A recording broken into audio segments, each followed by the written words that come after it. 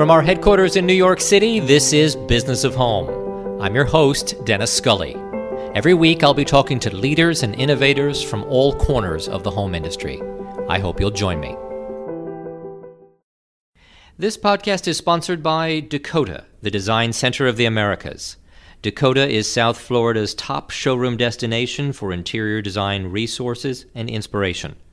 On Thursday, February 7th, Dakota will be hosting its annual Winter Market, a one-day event crafted specifically with designers in mind and packed with insightful talks from industry leaders and innovators, plus CEUs, panel discussions, book signings, and tons of networking opportunities. Visit Dakota.com to learn more. That's DCOTA.com. Or you can register directly at dakotawintermarket2019.eventbrite.com. And now, on with the show. If the mention of a botanical illustration brings to mind a certain stationery brand, you may be a member of Rifle Paper Company's devoted following, which nears 1 million people on Instagram to date. Launched by illustrator Anna Bond and musician-turned-businessman Nathan Bond in 2009, Rifle Paper Company has evolved from stationery maker to full-fledged lifestyle brand, gracing everything from Keds footwear to L'Occitane skincare to most recently rugs and pillows by Loloi. 9 years in, the company has grown to 200 employees and an annual revenue of $25 million. The husband and wife co-founders share the mistakes made and lessons learned along the way. So I'd love to start, for people that might not be familiar with Rifle, tell the story about how Rifle Paper Company got started. Well, it started when I was young. I was a stamp collector as a child. I had my great-grandfather's stamp collection. Stop it. I loved stamps. And looking back now, I think stamps really are like almost the first graphic design medium. Did you call yourself a philatelist when you were young? No, I didn't know that word. Okay. And I pored over them. I used to take them out and pick my favorites and count them and all this stuff. Oh. So you really loved them, and they really spoke to you, the graphic design and the images. I loved cards too. I found, like, when we moved into our house now, my mom gave me all my boxes of stuff since I had space for it, and found, cards I had made that said on the back, like, Anna's Card Shop, and envelopes I had drawn on and all sorts of stuff, and hadn't fully put together all those things were leading up to this. This was all connected to what you were going to become. You had your own card brand, didn't you? Yeah. As a child. With clip art on, funny. whatever old Mac that was. I love it.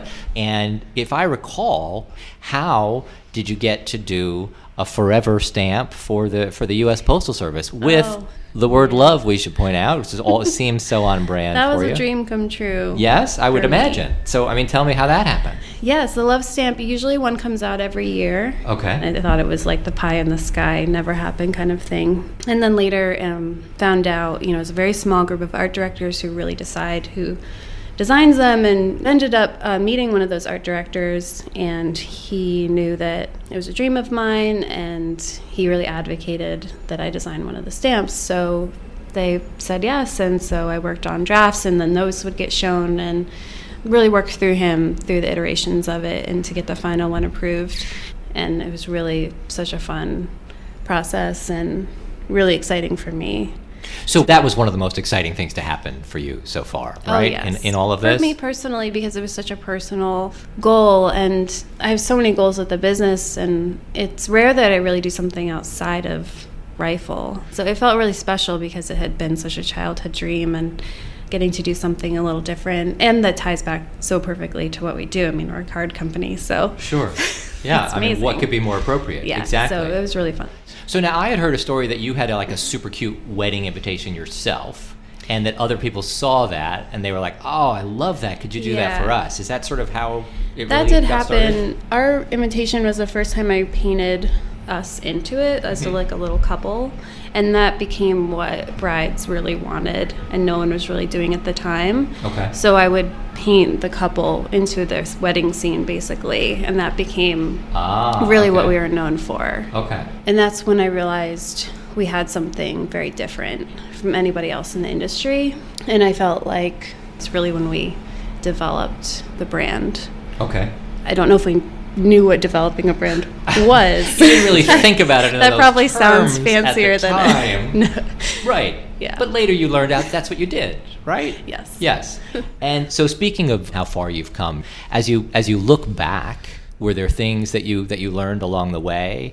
Yeah, I mean, we knew absolutely nothing about anything. Right. So thoughts like, we want to make cards, find a printer. We were young at the time, and I think we looked even younger than we were. Right. You're still young. And we Yeah. were just like, we want to make greeting cards, and had no idea what that meant. So we just sent the files and thought we would get greeting cards back Right. that were Sure. Great. They're printers. They must know what they're doing, right? Yes. So you put some images up on the website, and you launched the website, Mm-hmm. and that same day the cards arrived, and they were totally unusable. yes. Correct. So what was wrong with them? What?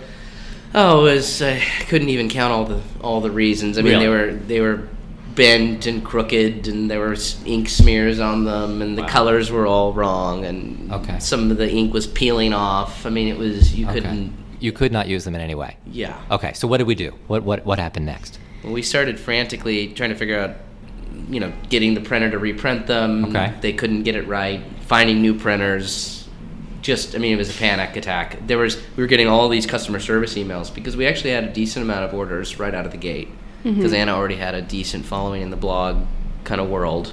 Right. So the blog community had discovered your work. Yeah, it was a much smaller community back then. Right. And we launched with an announcement on Design Sponge, and Okay. she was very supportive from the start. Right.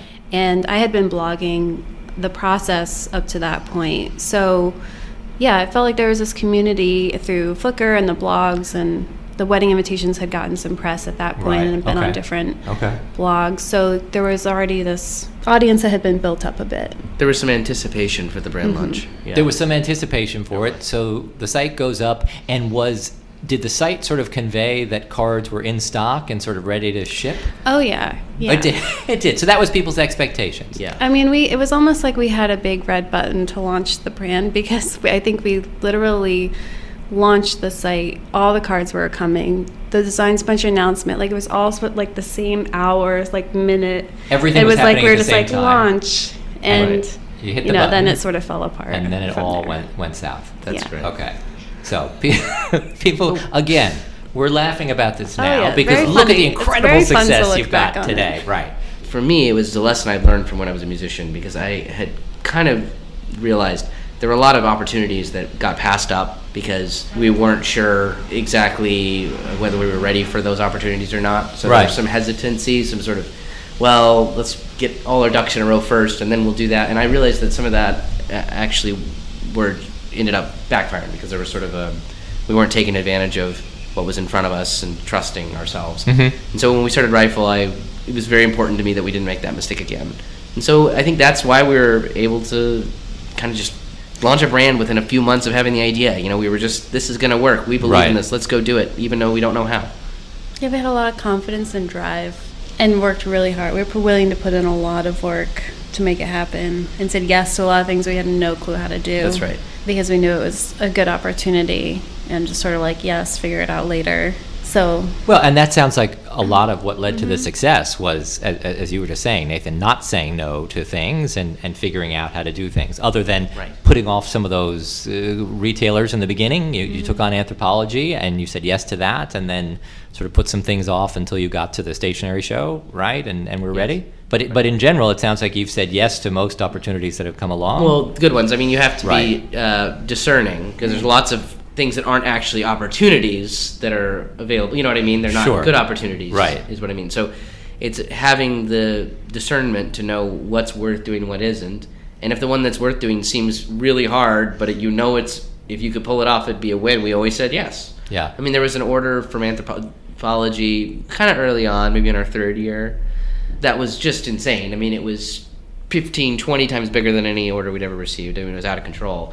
And there was no feasible way how we were going to pull it off with our current infrastructure and teams. So what I literally went and found a month-to-month lease on a warehouse that just down the street, hired an entire team of people for just a month, and put it together, got it done, and made it happen on time. But when we said yes to that order, none of that plan was in place. Right. Right. So it was more like yes, and then I had to go Yes. and just by sheer will, we're going to make this happen. Right. You know, Yeah. it was that sort of mentality. And that sounds like it's been a lot of what's made this happen is the sheer will part and the hard work. And that's a big takeaway from this, was that it was a lot of hard work and years of hard work. I mean, it sounds like this was not an overnight success or an easy business to grow. But we have been very fortunate because customers have responded from day one. So I think we always knew what we had, people wanted, and could be successful as long as we didn't muck it up. You know, so I think there was. You're right. It was a lot of hard work, but also we knew it was worth the hard work. We knew it would work. Yeah. We were pretty confident in the product. Okay. And we still are. And exciting growth is coming soon. And has it been challenging as you've gone along to sort of protect your artwork and to copyright things and to make sure that your work's not being imitated? I think we did anticipate it. You know, like the copyright lawyer we work with now, we brought him on very early. Very early. You did? Yes. It's one of the things we did right is we were copywriting stuff from day one and Right. taking the IP seriously. Okay. Yes. And have you had issues with copycats? A little bit, right? Of course, a little bit. Which, you know, is to be expected. And Okay. we just try to look forward and do our Right. thing. For me personally, I used to take it much more personally than I do now, but I think I've learned, you know, I just need to focus on what I'm doing next. And there's so many things I want to do and evolve my style that's all I need to worry about. Okay. And usually Okay. things get resolved. Yeah, we have But fairly really good. easily. That's right. We have really good success with resolving things that come up. I think it's partly because we're diligent about it, but not overly aggressive. If we're coming after Right. somebody for stealing one of our designs, we make sure we have a strong case. And Right. so we're always in a position of strength when we deal with these situations. And as a result, I think we do a pretty good job with it. So when a great big box retailer copies some of your designs, how does it sort of first come on your radar screen? How do you even find out about it in the beginning?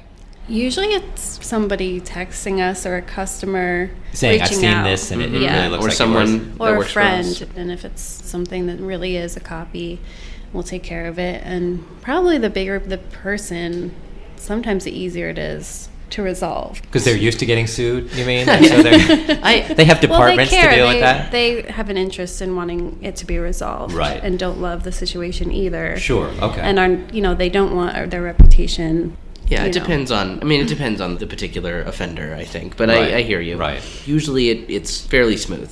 And you keep that copyright lawyer pretty busy. Pretty busy. Yeah, he's got a good, healthy retainer, and he's a part of the team, right? John, he's a good friend. John, he's a good friend. Okay, there you go. That's a good friend to have, is your copyright lawyer when you're a graphic artist, right? He's either working on stuff for us or he's spearfishing in Key West. See, that's great, and you're making that possible for him. So that's got to feel good. Yes. Entering its 10th year, Rifle Paper Company is preparing for its next phase of growth. Anna and Nathan reveal what that means for the lifestyle company's foundational structure and how the offers of investment capital weighed in. So you got on a lot of people's radar screen as this really fast-growing company, right? Inc. magazine sort of put you in their top 500 fastest growing companies in the country. Suddenly you realize, wow, we've really got a business here. I don't know what your revenues were at the time. The most recent numbers I had heard were like 22 million. Maybe it's more than that now, right? But I mean, that's from this little greeting card company to suddenly a $22 million business in not that many years. That's pretty impressive. It's definitely shocking, even to us, I think, continuously. We have about 200 employees, and I think we'll be around 25 million in revenue this year, 9 years in. So yeah, it's very rapid growth, and there's a lot to keep up with. It's a lot to keep up with. It definitely feels like we've entered this new phase. It feels like a startup again a little bit. Yeah. It kind of feels like we're taking some big risks, spending some money, Right. really kind of investing in the business again in a new way, and it's exciting. It's a lot of fun. Well, and you mentioned earlier that you've been channeling the money back into the business. So you've saved some money over the years, and now you're making some new investment. I mean, sort of. I mean, the business is actually very healthy. So the revenues from the business are able to support the growth ongoing. So hopefully that we won't actually have to get any outside money or bring any outside funding. Hopefully the business we'll be able to sustain the growth. Right. As Have is. people been approaching you, though, about wanting to invest? People have always been. I mean, there's always been that. I mean, for years there's been that. Yeah. But we entertained it for a period. We You did. So you seriously, thought about yes. taking some outside investment. We We did. did. We went through a lot of meetings and conversations. And I think we then had a moment of sitting down and really thinking about what we wanted. And that I think we realized it's doable ourselves. And if we can do it ourselves, why not? Because we have the control to really take the business in a way we want to take it and make those decisions, and that flexibility. There becomes a lot of pressure with outside investment. Sure. And That's having right. that loom over you is a huge challenge. We've heard a lot of stories about what that can do to a business. I just think we The didn't want pressure. the stress somewhat. You know, it's so about like, we can do this. Let's do it without having Right. to deal with all the extra administration and strings attached and all that. We just kind of felt confident. It's a Yeah. family-owned business. Ann and I own everything. We've never had any investors. Right. And You've got it's total control. we kinda You like don't have it. to answer to those That's right. venture capitalists and their demands. So Trisha's really the first step in that decision. Like, okay, we can do this. Let's hire someone in who can help drive it. Right. And that we can lean on, and she's been amazing. The Trish that she's referring to is Trish Whalen, who was named brand president of Rifle Paper Company last fall. A business development and licensing veteran, Trish gained experience at Ralph Lauren and MTV before spearheading licensing, product strategy, and business development at Kate Spade, which transformed from startup to IPO throughout her tenure. She left Kate Spade in 2015 after 10 years with the company.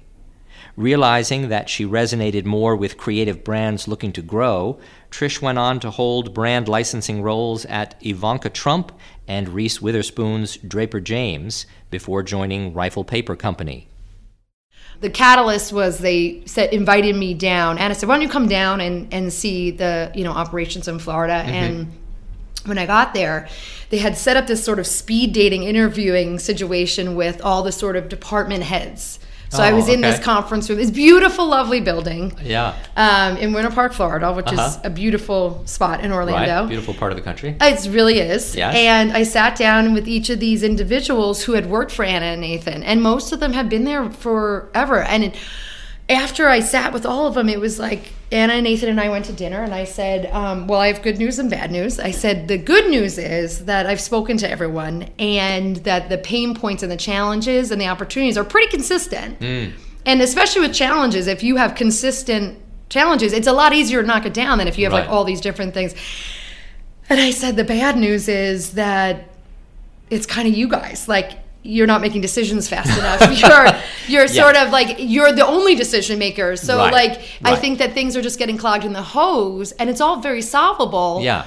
And I don't know how you feel about me telling you this. This has really been their baby. They've built this thing over 9 years. Yeah. And it's a wonderful thing. And they said, Trish, I think that's why we need people like you. We recognize that we're sort of, we were not making decisions because we're just not really sure. Right. I mean, here are two amazingly genuine, authentic people who have, God, it's like true American spirit, like entrepreneur spirit. They have created, she is a very distinct, very talented point of view in her art and her design.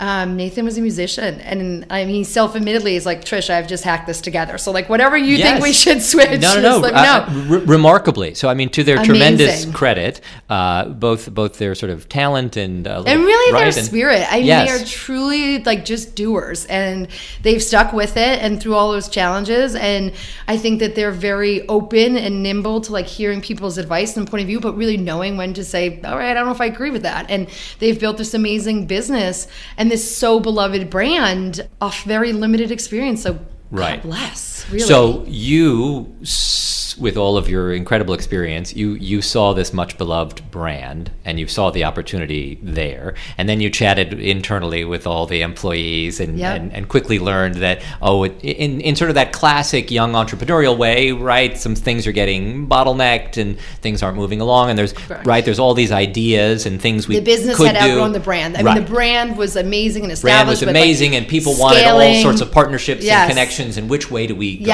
right? Yes. How do we navigate all of that? So in comes Trish Whalen, branding and licensing expert. And what's the first thing you do when you get in there? And really, just to take us to like another thing I just want to layer on, like I had a real aha moment when I met them and went down that I was like, oh, I remember this. I know what this is. This feeling of this husband and wife. Yes, exactly. Super creative. So did it feel like Kate and Andy, like, and was all that coming back to you? It literally was an aha moment. I was like, oh my God, I know this. Yes. Right. And I think that when I went to work for Kate and Andy, I was much younger, without as much experience. And here I was sort of presented with a similar model where they had built this brand and this business, but now I was so much more experienced and sort of like where I could see that I could really help, and like understood that with all those successes and challenges that I had gone through the multiple brands that we've talked about, that oh my God, I can bring that here. Right. You know what I mean? And felt very confident in what I could offer to these guys.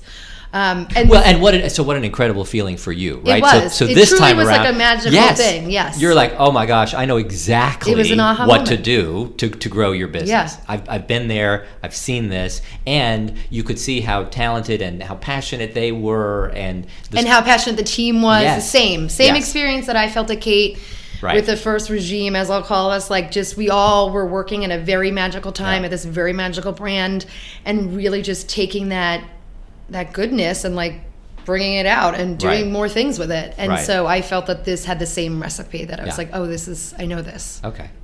We're taking a quick break to remind you to register for Dakota's Winter Market, where we'll be on Thursday, February 7th. This season's trade-focused market day, themed Artisans and Innovations, will feature the latest product intros and offer a jolt of New Year inspiration via talks, classes, and networking opportunities with some of the most influential names in design. To kick off the day, Business of Home will be sitting with Nina Campbell for the opening keynote Q&A, which we'll also be recording live for an upcoming episode of the podcast. For more schedule highlights and to register for Winter Market, visit Dakota.com. That's DCOTA.com. And now, back to the show. So, as you show up at Rifle and start whipping the place into shape, and what's sort of the first thing that you realize you need to do to sort of get your arms around where to go next? I was a listener. I definitely wanted to just absorb it. I spent a lot of time down in the Winter Park office and really just tried to make myself available. And based on the original speed dating interview, I kind of knew where the opportunities and challenges lied. And a lot of it was like back end. Mm-hmm. I think a lot of the front end, what I will say is they had an amazing established distribution network, right? We have some amazing key accounts, Anthropologie and Paper Source and Indigo and Barnes & Noble. We have 6,000 points of distribution across regional independent, mom and pop, as they call them, stores across the country and across the globe. Yeah. So they had a very solid established distribution network.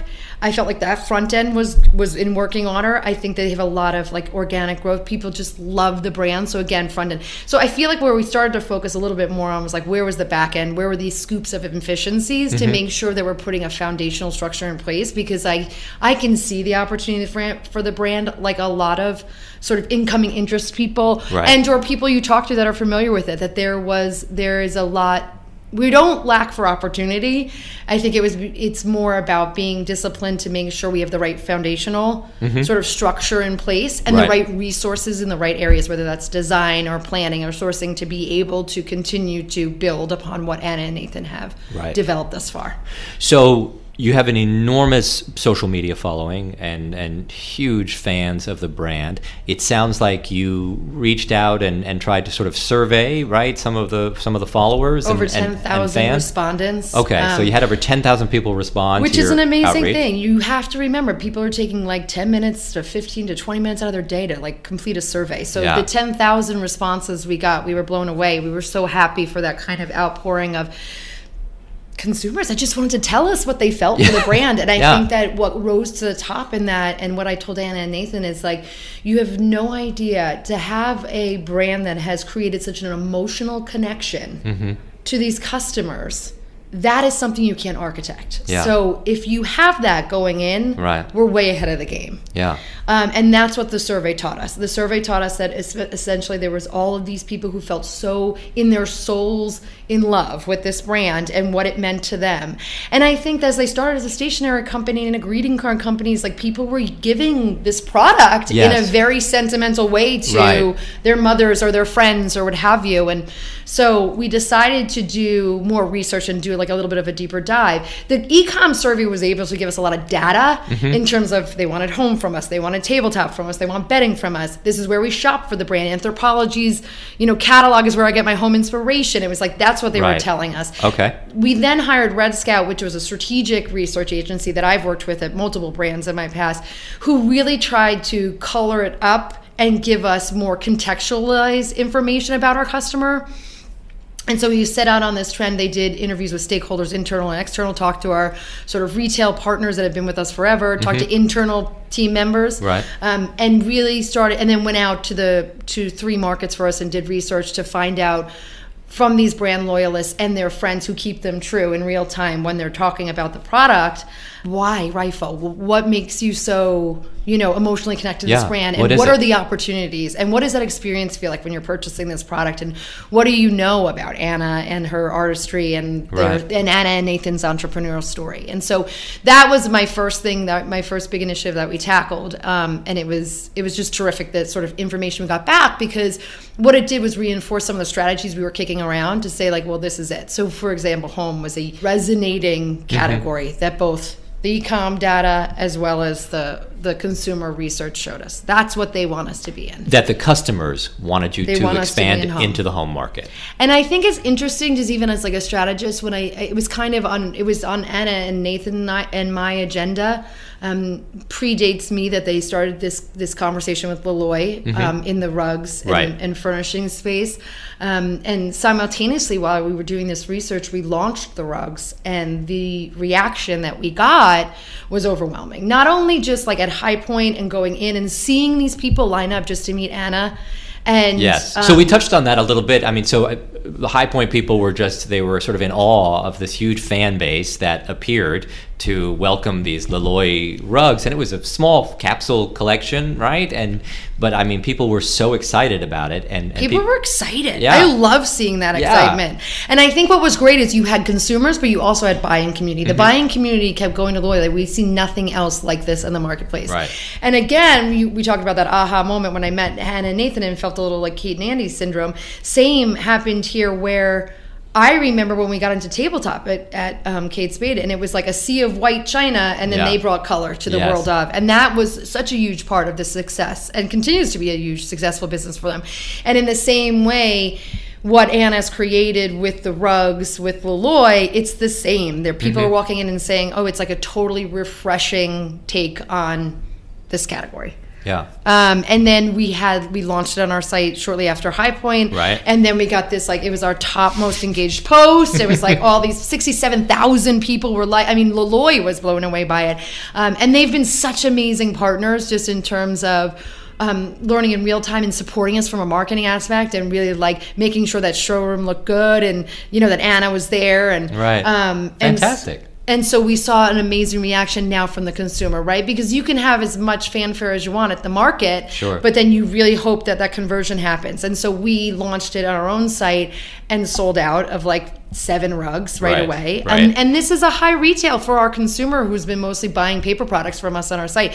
So we Nathan and I talked about like keeping our fingers crossed that they convert. And the Luxembourg rug sold out completely within like the first 2 weeks. I mean, it was crazy. Yeah, that's tremendous. So that's always reinforcing. Right. And so that's got you itching to do more home product. And I know you can't say anything specifically about what's coming up, but you're working on other We have parallel extensions. conversations, certainly like in the interior space. I think that I like to build upon things. So like having the Leloy presence and the rugs sort of getting established and launched, and then recognizing that there are low-hanging fruit opportunities. And I've been talking to partners in the wall covering space and in the fabric space that just kind of like take us more into that world, because we want to really just, how do we continue to grow the world of Rifle? Right. And so expanding on product categories that we're in, so that we're slowly but surely crawl, walk, run, creating this world of in one space before we say jump into accessories or something. Right. And so that's what we've been focused on now since. Okay. So that's more of a short-term focus. And are you able to sort of maintain creative control in all of these partnerships? Well, I think my licensing background comes in real help here. I think that, again, working for Ralph, working for the Spades, it really is about brand integrity. And so that's always the front and foremost. I think I help Anna very well because she has a very strong point of view. But we both have found a nice groove of where are the compromises, right? But being able to work through partnerships, as much as I take it for granted because I've done it my whole career, can be hard for people. But I think that there's always something, you're always negotiating, you're always compromising, you're always figuring out a middle ground.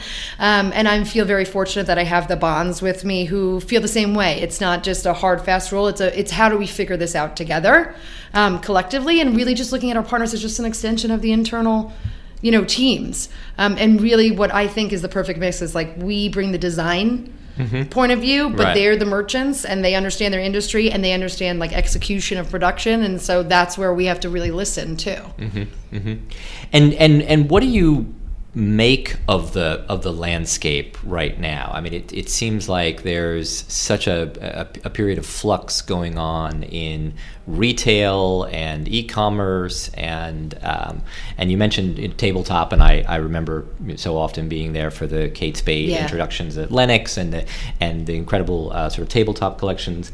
But that distribution channel has changed so much too, right? And even sort of that lifestyle has changed so much, and tabletop has struggled with that. I mean, what are you focused on, and as you think that the best sort of distribution channels for you? Well, that's exactly the question, right? And that's what we talk about a lot. Anna, Nathan, and I, we talk about that a lot because I learned that very fast in my old worlds and the different brands that are at that you have to kind of decide what path do you want to pick, especially now as you're talking about the transition in the industry, is like where do you want to be distributed? You can do any category you want with a really strong point of view and a good brand, but where is it going? Where are we selling it? Yeah. And we're still in the midst of figuring it out, but I think that, going to High Point, we learned that, and with the Loy partnership, that we will start to sort of speak to the trade and really focus on the interior designer space. And I think we have more opportunity to grow there and get into more categories that really speak to that. I think the thing that we're finding is where like maybe a Kate Spade Macy's was like a huge portion of the business, and it's still something to be assessed, that we also, I think e-commerce has just like cut through that. Like that's the biggest point of difference, I would say, when I was at Kate, when we were like, you were so heavily reliant on department stores. And so now I think it's like, we feel like we have opportunity to speak to the trade space, starting with Loy, but then with the other product categories, while still making sure that we have accessibility through our own site. And so we're really focused on our e-commerce site as well. And also, do not forget, there's 6,000 points of distribution, those independents, a lot of which carry home. I was fortunate enough when we were in High Point to go to some of those stores. And like we have a mix of like some are stationary stores, some are real home stores, some are like stationary and gift stores. Right. And so of that distribution, how can we tap into that distribution too to sort of extend our products into those channels? Right. Because I'm a big believer in like where you have established, start there and grow from there. So talking to some of the key accounts that I referenced before and saying, what can we be doing more of? And that's sort of what we're in the mode of now. Certainly some of our key accounts do have big home businesses. And so we are certainly working with them to say, we're an important partner of yours. What can we be doing? Right. And I think that what's great, and I did this in my past life too, is like working with existing partners allows you to work out the kinks of things. You know what I mean? Because they already know the brand, they trust the brand. It's like, let's try this, let's experiment in tabletop per se, and let's see what we learn about this before you go into maybe a traditional license in that way. So we don't have any sort of hard, fast rules about distribution channels or sort of like the business model, because I think that's how you have to tackle it today, is you have to kind of think through where are your customers and what are the products they're asking for and who are the right partners, whether it's a distribution channel or it's a manufacturer, that are going to help you bring this all together. I think it's a lot harder on us as brand holders than it maybe in the past was. It seems like it's a lot harder. I mean, as you were just more saying, navigation. Exactly, and you almost have to sort of constantly be taking the temperature Yes. of where the marketplace is, And being nimble. Yes, exactly. And you may start having the conversation thinking you're going to be opening, Yep. right, at the department store level, as you were just saying, and then suddenly you shift. I was surprised. We were talking with a linen company just recently, and he was saying that still Macy's is sort of Bloomingdale's, that partnership is still one of his biggest distributors and his biggest customers, and that was surprising because all of the business press is all about the decline of department stores and Totally. right, and no one's going to malls Totally. and everything else. But really, for specific kinds of product, that's still where people are going. And yes, they have access Truth. online, sure, but they're still going to physically experience these brands at those kinds of stores. Bloomingdale's is doing just fine up at Right. that 59th Street location. No, I totally Thank you agree very with much. you. Right? I totally agree with you. I think you just have to assess all of it. It's not a Yes. one-stop shop. I think that the model, I would say,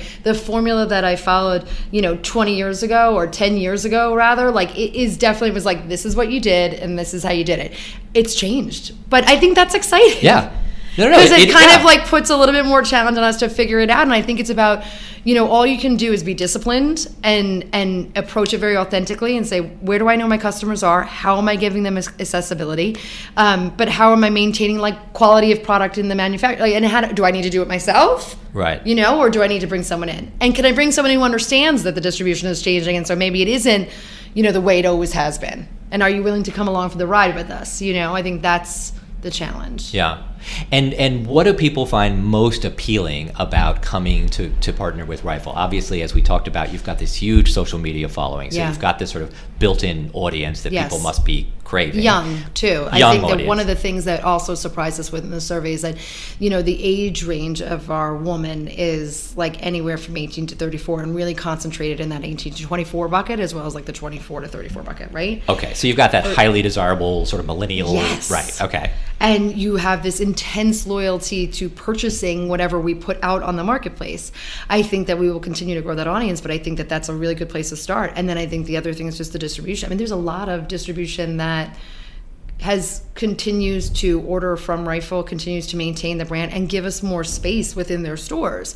So there's clearly a resonation and there's all these points of distributions that can be leveraged. So when I think about it, it's like you have this really strong, authentic entrepreneurial story that people really gravitate to. We've built a community of people that have really embraced Anna's like sort of aesthetic. And I think our opportunity is to continue to grow that world. And then I think we have this like young base that can grow along with us. So it's just a matter of making sure we're hitting the levers to make sure we're offering that person Right. at the right time. And keeping where. and keeping them engaged and knowing where they want to be looking for your product Yeah. and the kind of product that they want to be looking for, and you feel like sky's the limit. You've got another Kate and Andy Spade on your hands, and this time you're not going to sell it to Liz Claiborne. You're going to That's hold right. on to it, right? That's right. And you're just going to grow the heck out of it. We hope so. Okay. Well, we can't wait to see what you all do next. It sounds like your fan base is very excited and loyal. And for fans of the home world, it sounds like some new product partnerships. Yes, we're already working on the next collection of rugs and pillows. Okay. think And that and there's- furniture and lighting in 2019? Maybe. Who knows? Maybe. Okay. Well, we look forward to seeing what you guys do next. Thank you so much for joining me. Our guests have been Anna and Nathan Bond and Trish Whalen of Rifle Paper Company. Thank you so much for joining us. Dennis. Thanks, you. guys. Thanks for having us. This was great. Thank you again for joining us. The show is Business of Home, and I'm Dennis Scully. If you like what you hear, please feel free to subscribe, tell a friend about the show, and most of all, leave us a review on iTunes. Thank you again to our sponsor and our producers. You can find us at businessofhome.com or on Facebook or Instagram. We'll see you next week.